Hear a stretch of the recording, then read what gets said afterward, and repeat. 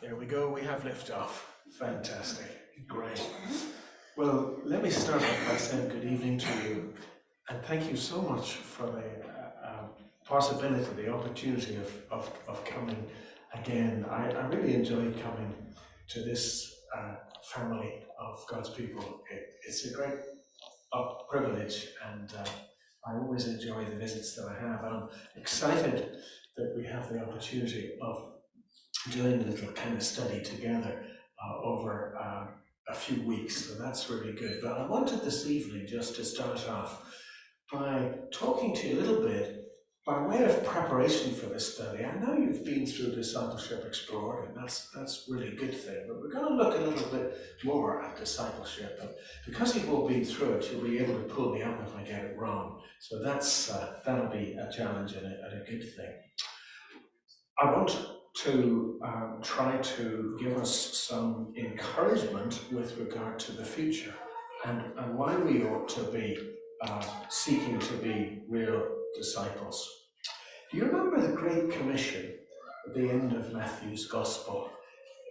Almost the very last words that Jesus said to the disciples in the church. You remember? It says, verses 18 to 20, Jesus came to them and said, "All authority in heaven and on earth has been given to me." So he was establishing his right to say what he was going to say.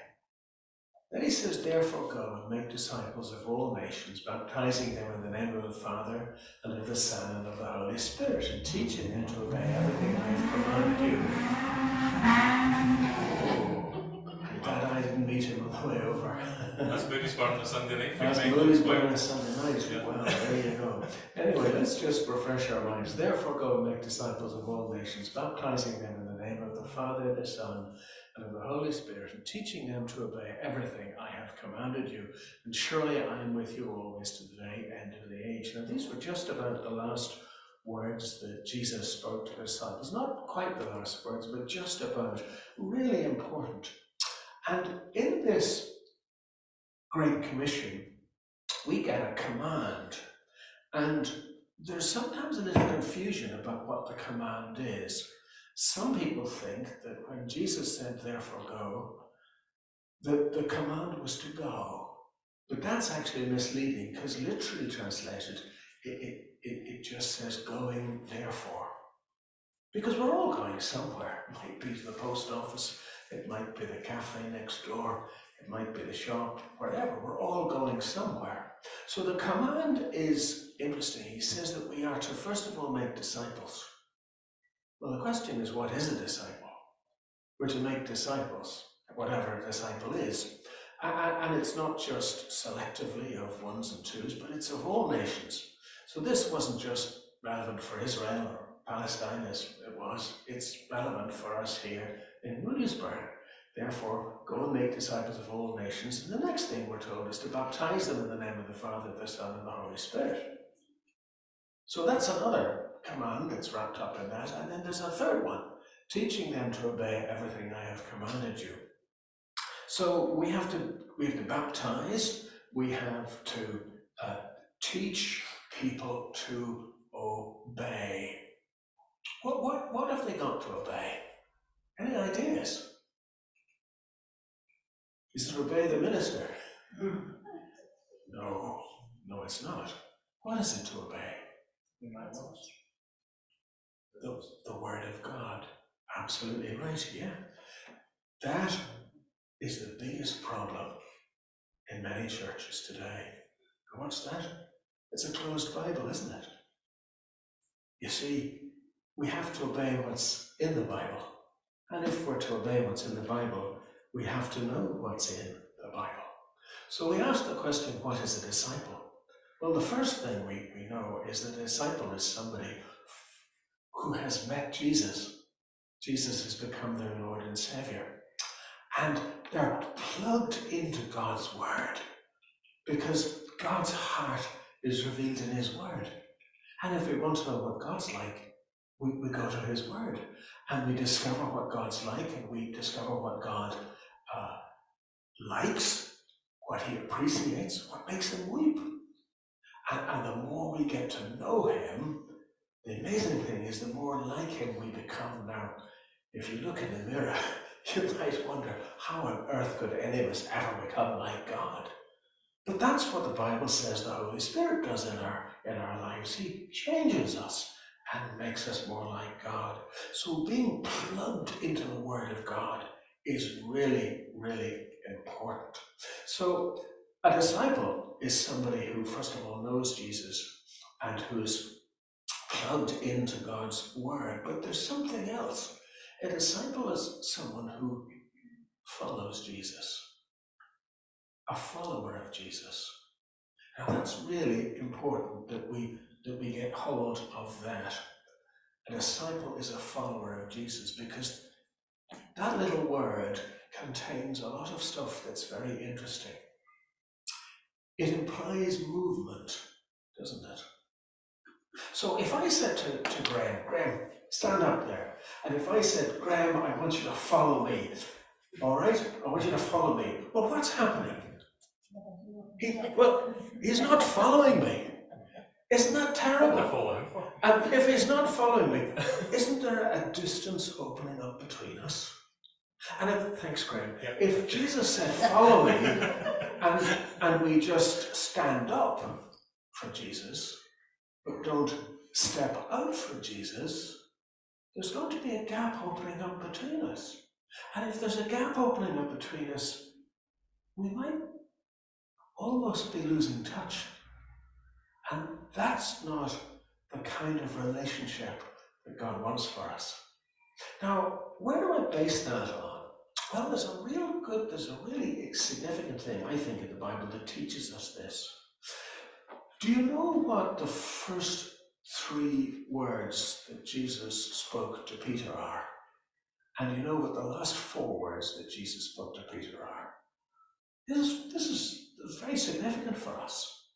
Well, let me tell you, the first 3 words that Jesus spoke to Peter was when Peter was mending his nets, remember? And Jesus said, come, follow me, and I will send you out to fish for people. So the first 3 words Jesus said were, come, follow me. And that's really what he says to us. Now, he may have said it to us in a church service. He may have said it to us in the privacy of our own bedrooms, our own homes. But he says the same thing to all of us. Come, follow me. I heard him say that to me when I was 22 and a half. The half was very important. 22 and a half. Come, follow me. And I've been trying to follow him ever since. But what's really interesting is what Peter and the others did. Come, follow me, Jesus said, and I will send you out to fish for people. At once, they left their nets and followed him. Right? So it wasn't all right for them to say, great, Lord, we're following you. We'll see you later. On you go. We'll follow you. No, immediately they got up and they left what they were doing. Now, what they were doing was obviously important to them because they were fishermen. It was their livelihood. But following Jesus became even more important. Those are the first 3 words that Jesus said to the disciples. Come, follow me. Do you know what the last 4 words that Jesus said? Well, let me tell you a little bit about the background, the last 4 words. You will remember that when Jesus began to teach the disciples that he was going to suffer and die on the cross, that Peter said, no, Lord, no, that we don't. That didn't fit in with Peter's idea of what should happen. And Jesus turned and he said to Peter, Satan, get behind me. Because those words came not from God, but the temptation to Jesus to avoid the pathway that God the Father had for him. Well, we remember that Jesus told Peter, before the cock crows, you'll deny me 3 times. And we remember that happened, didn't it? He denied Jesus 3 times. In fact, the last time Jesus lifted up his head and looked at him, And their eyes met across the courtyard, and Peter went out, and he was in bits. I think he was in bits. We're not given detail. He must have felt, I've blown it. I'm the biggest failure that has ever been. And what did he do? Well, we know that he wasn't at Calvary because he ran away like all the other men. The women didn't run away, but the men did. Well, he decided, I might as well go back to my old way of life. I'll go fishing. But Peter, being Peter, decided that he wasn't going to go on his own. He was going to bring others with him. So they went out and they fished all night and they caught nothing. It was pointless. They caught nothing. Remember what happened? All of a sudden, in the early hours of the morning, they saw a figure on the shore. And they weren't far from the shore. It was Jesus. And he said, have you got any fish? We fished all night and caught nothing. Jesus said, cast your net in. So they did. And John was looking, thinking, that looks like Jesus. And they put their nets in because Jesus had told them to, and there was 153 fish. The net was almost breaking. And John said to Peter, that's the Lord, that's Jesus. So Peter, he wraps his robe around him and he jumps out of the boat. So it mustn't have been too far from the shore. And he makes his way to shore and he discovers that Jesus has cooked breakfast for him. Now, amazing. Little fire there. He'd fished all night, he'd caught nothing, he was probably cold and probably hungry, so he had a fish supper for breakfast, which was probably a good thing for him. And then, do you remember there was a conversation with Jesus and Peter? And do you remember what Jesus said? John 21, when they had finished eating, Jesus said to Simon Peter, Simon, son of John, do you love me more than these? Yes, Lord, he said, you know that I love you. And Jesus said, feed my lambs. And Jesus didn't stop there. He said again, Simon, son of John, do you love me? And he answered, yes, Lord, you know that I love you. Jesus said, take care of my sheep. Peter had denied Jesus 3 times. So 3 times Jesus said to Peter, do you love me? The 3rd time he said to him, Simon, son of John, do you love me? Peter was hurt because he asked him the 3rd time, do you love me? He said, Lord, you know all things. You know that I love you. Jesus said, feed my sheep. Well, I think that Peter was feeling uncomfortable because sometimes when God speaks to us through his word, we kind of feel it in our hearts. It maybe gets our attention a little bit because it makes us feel uncomfortable. How kind God is to do that. Because if he didn't do that, we wouldn't listen to him at all. But he does it. And then Jesus said very truly, when you were younger, you dressed yourself and went where you wanted, but when you are old, you will stretch out your hands, and someone else will dress you and lead you where you do not want to go. Jesus said this to indicate the kind of death by which Peter would glorify God. Then he said to him, follow me. So right at the beginning, Jesus says, come follow me.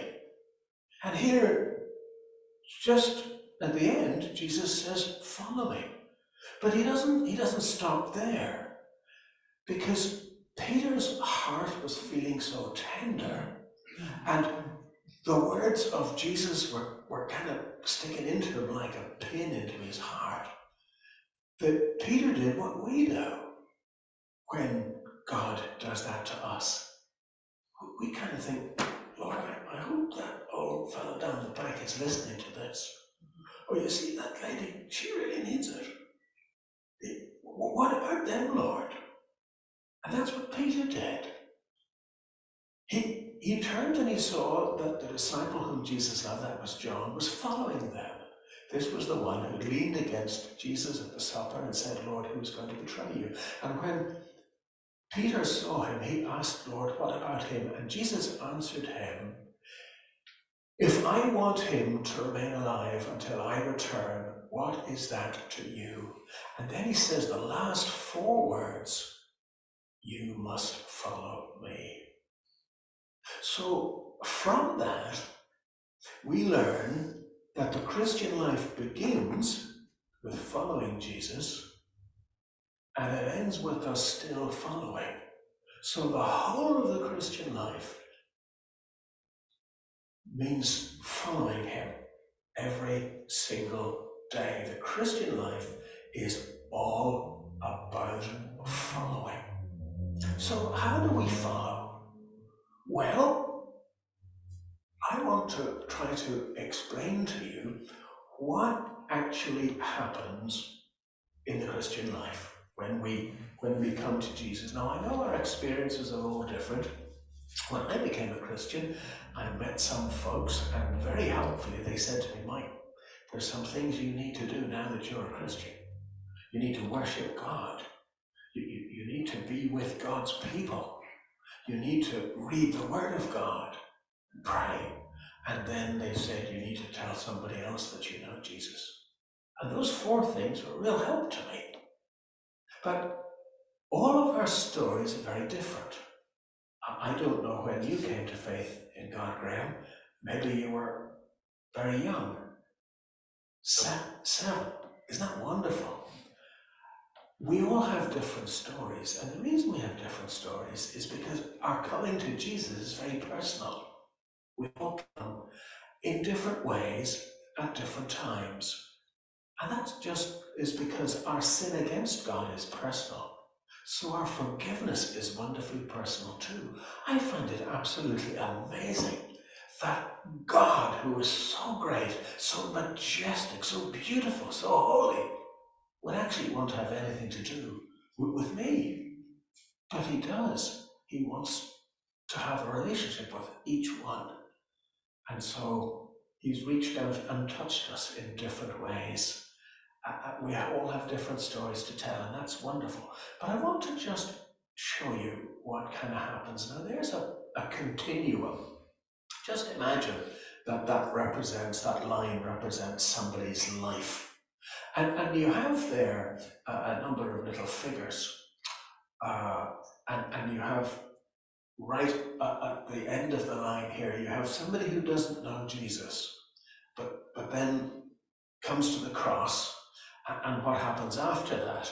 And we just want to, we know that people only come to faith in Jesus because the Holy Spirit works. The Holy Spirit, without the Holy Spirit, it doesn't make sense. I tried to read the Bible before I became a Christian, but it was like reading the telephone directory. I couldn't make sense of it at all. It was just difficult. So we ask ourselves, okay, that continuum, what is it that helps us grow in discipleship? Well, we know it's the Holy Spirit, but what are the growth triggers? Well, interestingly enough, the first thing that very often brings someone to Jesus, as well as the Holy Spirit, is friendship. So we make friends with somebody, and we see that their lives are just a little bit different. That maybe they go through some tragedy, some bereavement, and instead of going out and getting drunk the way some folks do, they kind of cope with it differently. And we begin to say, you're a bit different. Explain to me how you're coping with this, because I couldn't cope the way you seem to cope. So friendship is very often the growth trigger that brings someone to faith in Christ.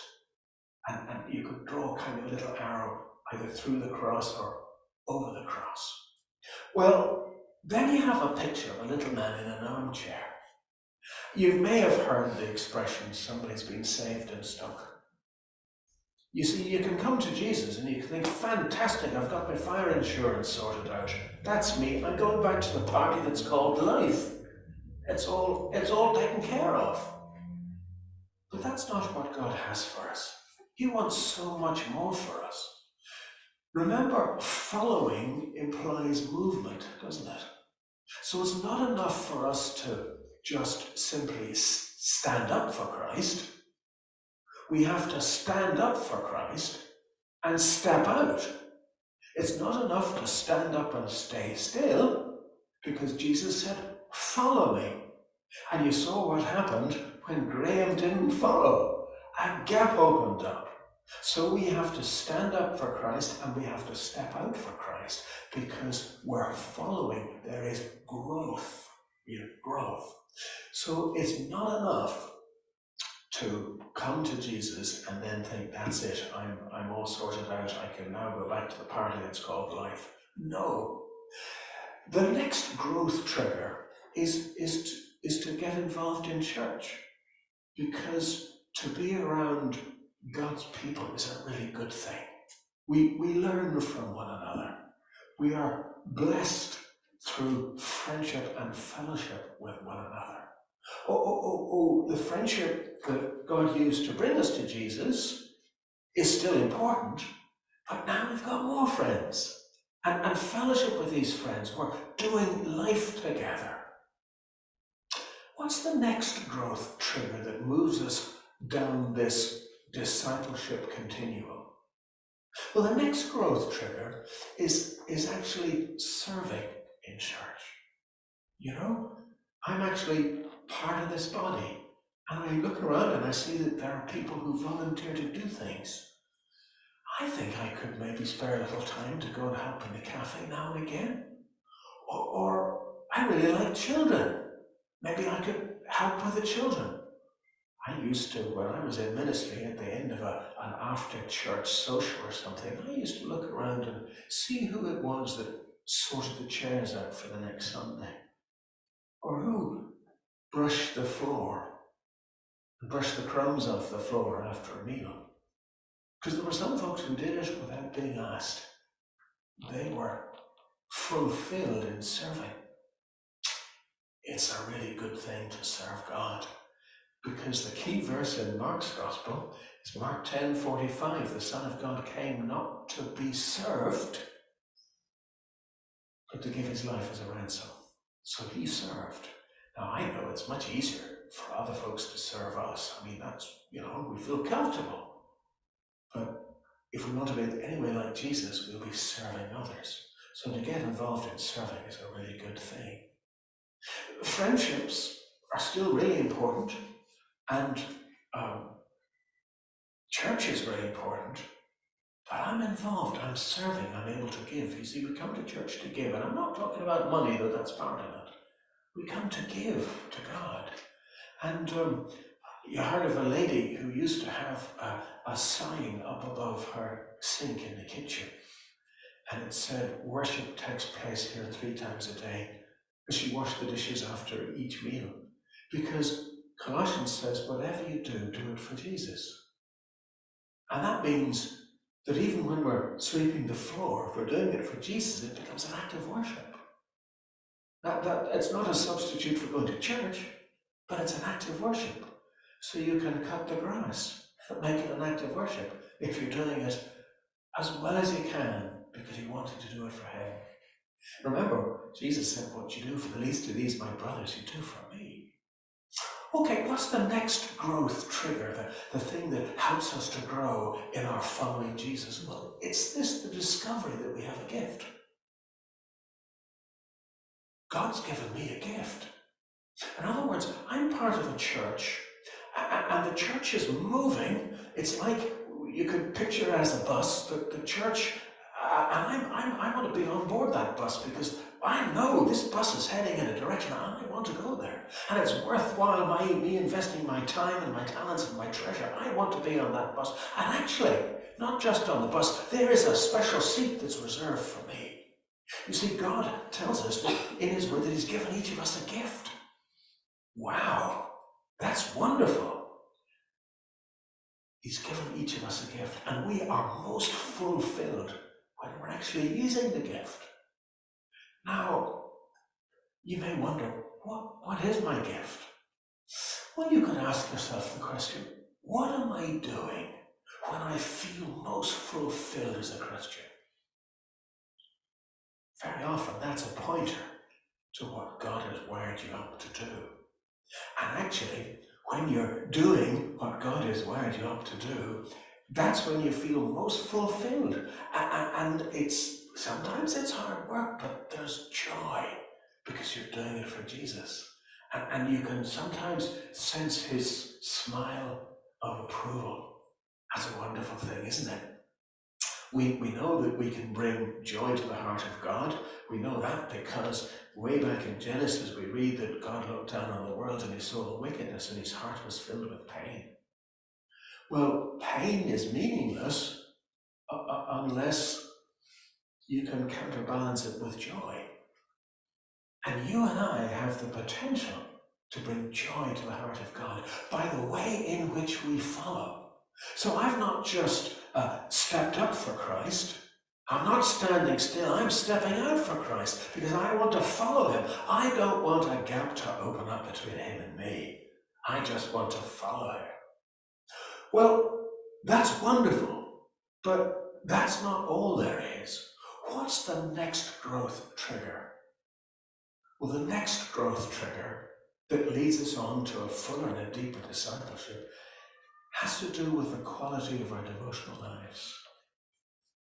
You see, God's heart is laid bare in his word. And if we get into the word, we get to know him. That's where we meet him. I mean, it's great to come to church. It's great to have friends. It's great to serve. It's wonderful to discover our gift and to serve in our area of gifting. But if we really want to follow Jesus, it will be because we get into the Word of God. Because remember the Great Commission, as you are going, make disciples, teaching them to obey. To obey what? Well, what's in the Word? And the problem in Scotland today, if I may be so bold as an Irishman to say so, it's the same as the problem in Ireland. The national church doesn't know the Word. Who's turned away from the Word. Isn't that true? Isn't it true? And you know, we can blame preceding generations, but soon they'll be blaming us if we don't do it. So if you and I are to follow, the quality of our devotional lives is really important. And that's really what the discipleship study is all about. We're going to try to look a little bit more at what the Bible says about discipleship. We're going to be exploring, we're going to grow, we're going to seek to become as Christ-centered as we can. That little diagram, I found it really helpful in pastoral ministry because if I could work out where somebody was on that line, then I knew how I could best encourage them to move on. And it may be that some of you are exploring still. That's great. It may be that some of you have come to Jesus and you know him, but maybe you're a little bit stuck and you're feeling, well, I want to move a little bit, I want to follow a bit. Well, that's wonderful. Serving, growing. Maybe some of you are becoming disciples because you discovered your gift and you want to use it for God, and that's great. And some of you think, well, do you know something? I really wish God would put a sense of divine dissatisfaction in my heart, that I might just feel that there's something more, and that I might have a longing for that, so that I keep looking for more of Jesus. And then some of us just want to be Christ-centered so that the devotional life that we have might make us, to use an expression that Paul uses in Corinthians, that we might be the aroma of Christ amongst those who we live, that there might be something of the beauty of Jesus about us. He's got an awful lot of work to do in us, hasn't he? But don't we want him to do that? Because that's what being a disciple is. It's growing. It's growing. So our study starts not next Sunday, but today, 2 weeks in the evening. And you're going to come along with your book. I really want you to go home with the book, and I want you to just read the first 2 pages, how to use this study. It will, as we get into the study, you have to have a pen or a pencil with you, and it involves drawing little things on the page, little symbols, and you might find that frustrating. I can remember we had 2 days, a really in-depth study we were doing in Finley when I was there, and one of my deacons came along, and at the end of the day he went home. He thought, he was frustrated drawing little squiggles on the page over the words, and he went back and he just thought, I don't want to go tomorrow. Didn't enjoy that at all. And then the Holy Spirit got to work on it. And the Holy Spirit seemed to say to him, are you not prepared to do whatever it takes to get as much as you can from my word? And he felt God was rebuking him. So he came back the next day with a new view. Lord, will you help me? And he used this as a study method until the day that he died. He found it such a blessing and a help.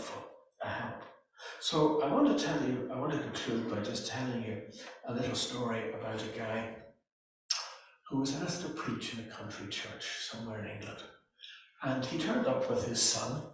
He turned up early and the doors were open, and he walked in, and there was a little an offering box on the top of a little pillar just inside the door. So he took out his purse and he took £1 out and put it in the offering box and wandered into the church. He looked over some old ladies sitting there, so he smiled at them.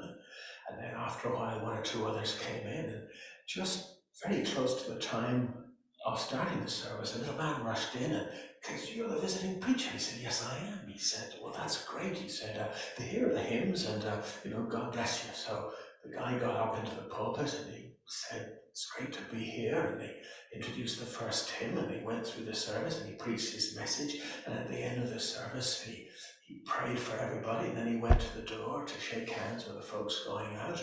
And just about the last to leave was the little old man. And the little old man came to him and said, it's our custom to give the visiting preacher the contents of the offering box. So the preacher said, well, that's very kind of you, thank you so much indeed. And he went to the offering box and he opened it up, and there was £1 in it. And you know what his son said to him? He said, Dad, if you'd have put more in, you'd have got more out. Do you know it's just exactly the same as that when it comes to studying the Bible together. So I have been praying that we'll have a real good time in God's words together. We'll see what God's heart is, what God says to us in detail about being disciples. Because maybe God is going to show us the next steps in our own life. I hope so. So I hope I haven't bored you. Can we pray together? Just a minute or two. Oh Lord, you are so very kind, and we thank you so much that you love us, and we're so grateful that you do love us. And we thank you that you don't just save us and then leave us alone, but that your heart is for a growing relationship with you. We know that we're very imperfect followers, but Lord, we really do want to follow. And we do pray, Father, that as we embark on this study on discipleship and being a disciple and counting the cost of being a disciple, that your Holy Spirit would grip our hearts and bless us, O Lord, and help us each one, that we might have that little sense of dissatisfaction with where we are, that we might desire to move on and to follow as well as we can, that we might be the best that we can. And we pray, O Lord, that you would help us so that we might be encouraging one another as we do this. Thank you for this opportunity. Over to you, Lord. Please make it a significant blessing in the life and journey of this church family. We ask it, Father, in the precious name of the Lord Jesus.